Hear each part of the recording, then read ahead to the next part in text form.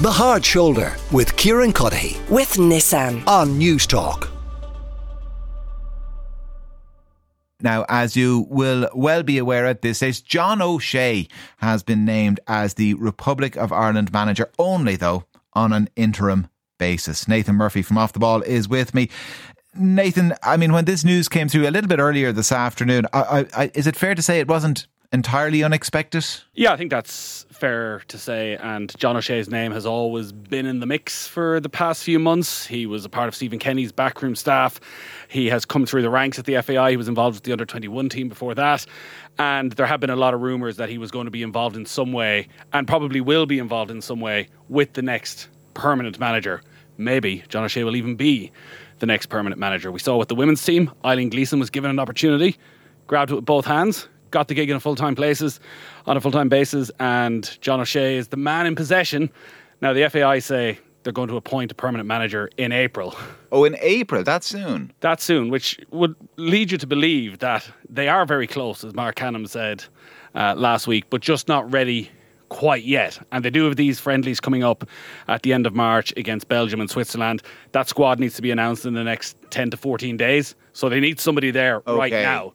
But it is interesting, that April timeline, because maybe it brings Lee Carsley back into the mix once again. So is that is that kind of the perceived wisdom that he is the man that they're very close to getting over the line? I don't think there's any perceived wisdom. Oh, really? Okay. To be honest, it's been almost impossible to get any leaks, any real insight into what's really happening. And particularly from Lee Carsley's point of view, there have been two different sides coming out. One is that Lee Carsley just doesn't want the job right now. He doesn't feel it's the right time for him. He's in with the England under-21s. There's potentially good club career jobs down the line before he'd take this. It's his birthday today, actually, Lee Carsley. 50. Happy birthday, Lee.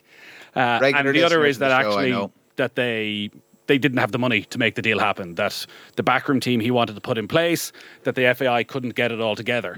Now, England under-21s are playing 2 matches at the end of this month as well. There's a sense that Carsley is a real loyal figure and didn't want to walk out while the preparation was ongoing for these games, and that maybe he gets through these matches for England and then becomes available for the Republic of Ireland.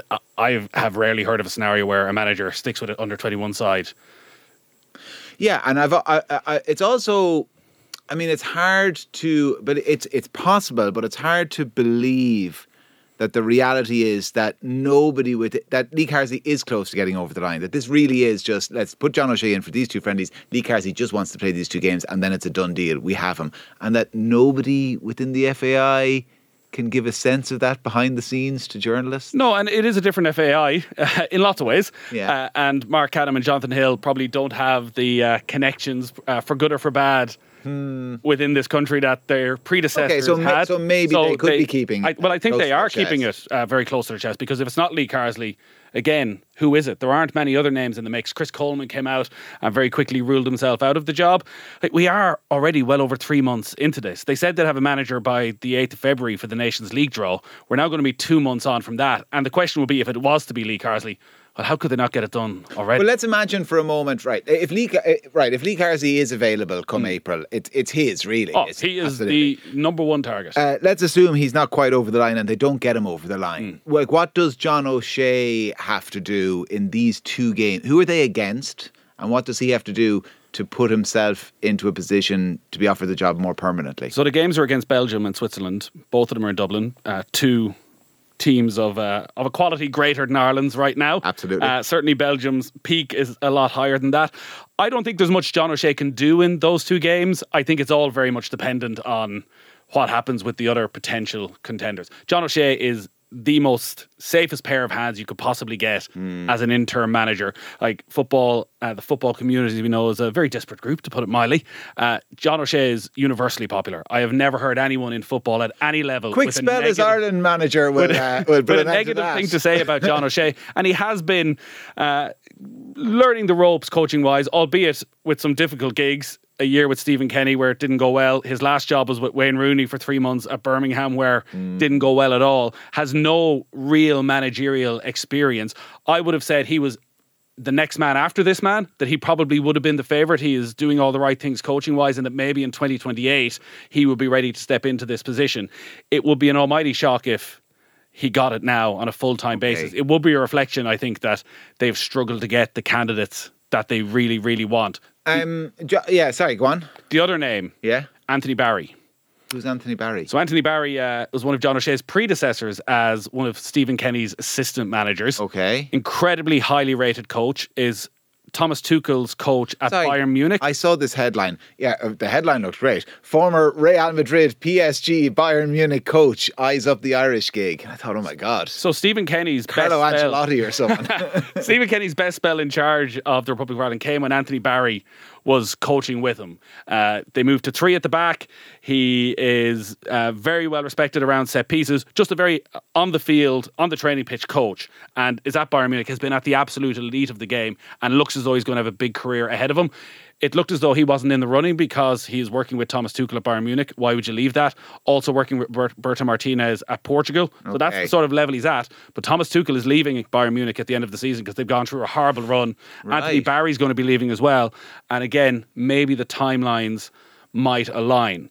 Now, all of this is speculation, as I say. I've never been part of a process for an Ireland head coach where there's been so little concrete knowledge of what's happening.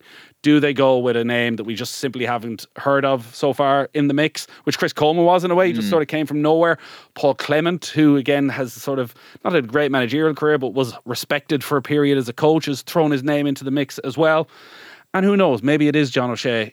Maybe Ireland get results against Belgium and Switzerland, and the FAI think, actually, safe pair of hands, good in front of the media, very popular, great playing career. Obviously, his CV as a player is almost unmatched with the exception of Roy Keane in modern times. I guess the one thing you could say about the Irish gig is it comes with very low expectations at the moment, doesn't it? Well, I think that's the problem. It doesn't. And it's funny, I'd be fascinated to hear what happened with the Chris Coleman saga, because Chris Coleman suddenly became favourite on a Sunday morning. Yeah. And it was a done deal. His son was online rowing with our own Stephen Doyle about his attributes and why he should get the gig. And within 48 hours had pulled out of the running. And the talk at the time was that Jonathan Hill and Mark Hannon were heading over to England to meet him. And that he had looked at the job and thought the expectations are outlandish for the group. The expectations from the FAI? No, I suspect from supporters and the FAI. Like, we're heading into a World Cup qualification campaign. Anybody who looks at football doesn't expect us to qualify. But I think a lot of Irish supporters will expect us to go very, very close. The big carrot with this is football fans are deluded, is what you're saying. Nathan Murphy. You've got to be a little bit. Nathan Murphy says football fans deluded. You've got to be a little bit, don't you? You've got to go with a bit of hope. And it is the biggest job in Irish sport. Hope is doing a lot of work for Irish fans at the moment. Hope and Evan Ferguson, the next 20 years are firmly on your shoulders. But it is an enormous job. And it's in a way, it's a reality check that even if it is Lee Carsey at this stage, there's nobody jumping through hoops. Neil Lennon was the only one who was, this is my dream job. I want this more than anything. For everybody else, they're looking around, well, what other options do... The clearest example of that was a few weeks ago. The Stoke manager's job was up for grabs. And the list of contenders was pretty similar for the Stoke job and the Ireland job. Stoke job probably pays twice as much. And most managers are thinking, I do a good job there. I'm going to be back in the Premier League soon. They're not thinking that with Ireland. So... the best of luck to John O'Shea with these two games. I think he's going to be involved regardless. Post these two, it just depends on what role. If I don't see a massive flag with Hope and Evan Ferguson will see us through at one of those two games, I'll be very disappointed. Nathan, thank you very, very much. The Hard Shoulder with Kieran Cuddihy. With Nissan. Weekdays from 4 on News Talk.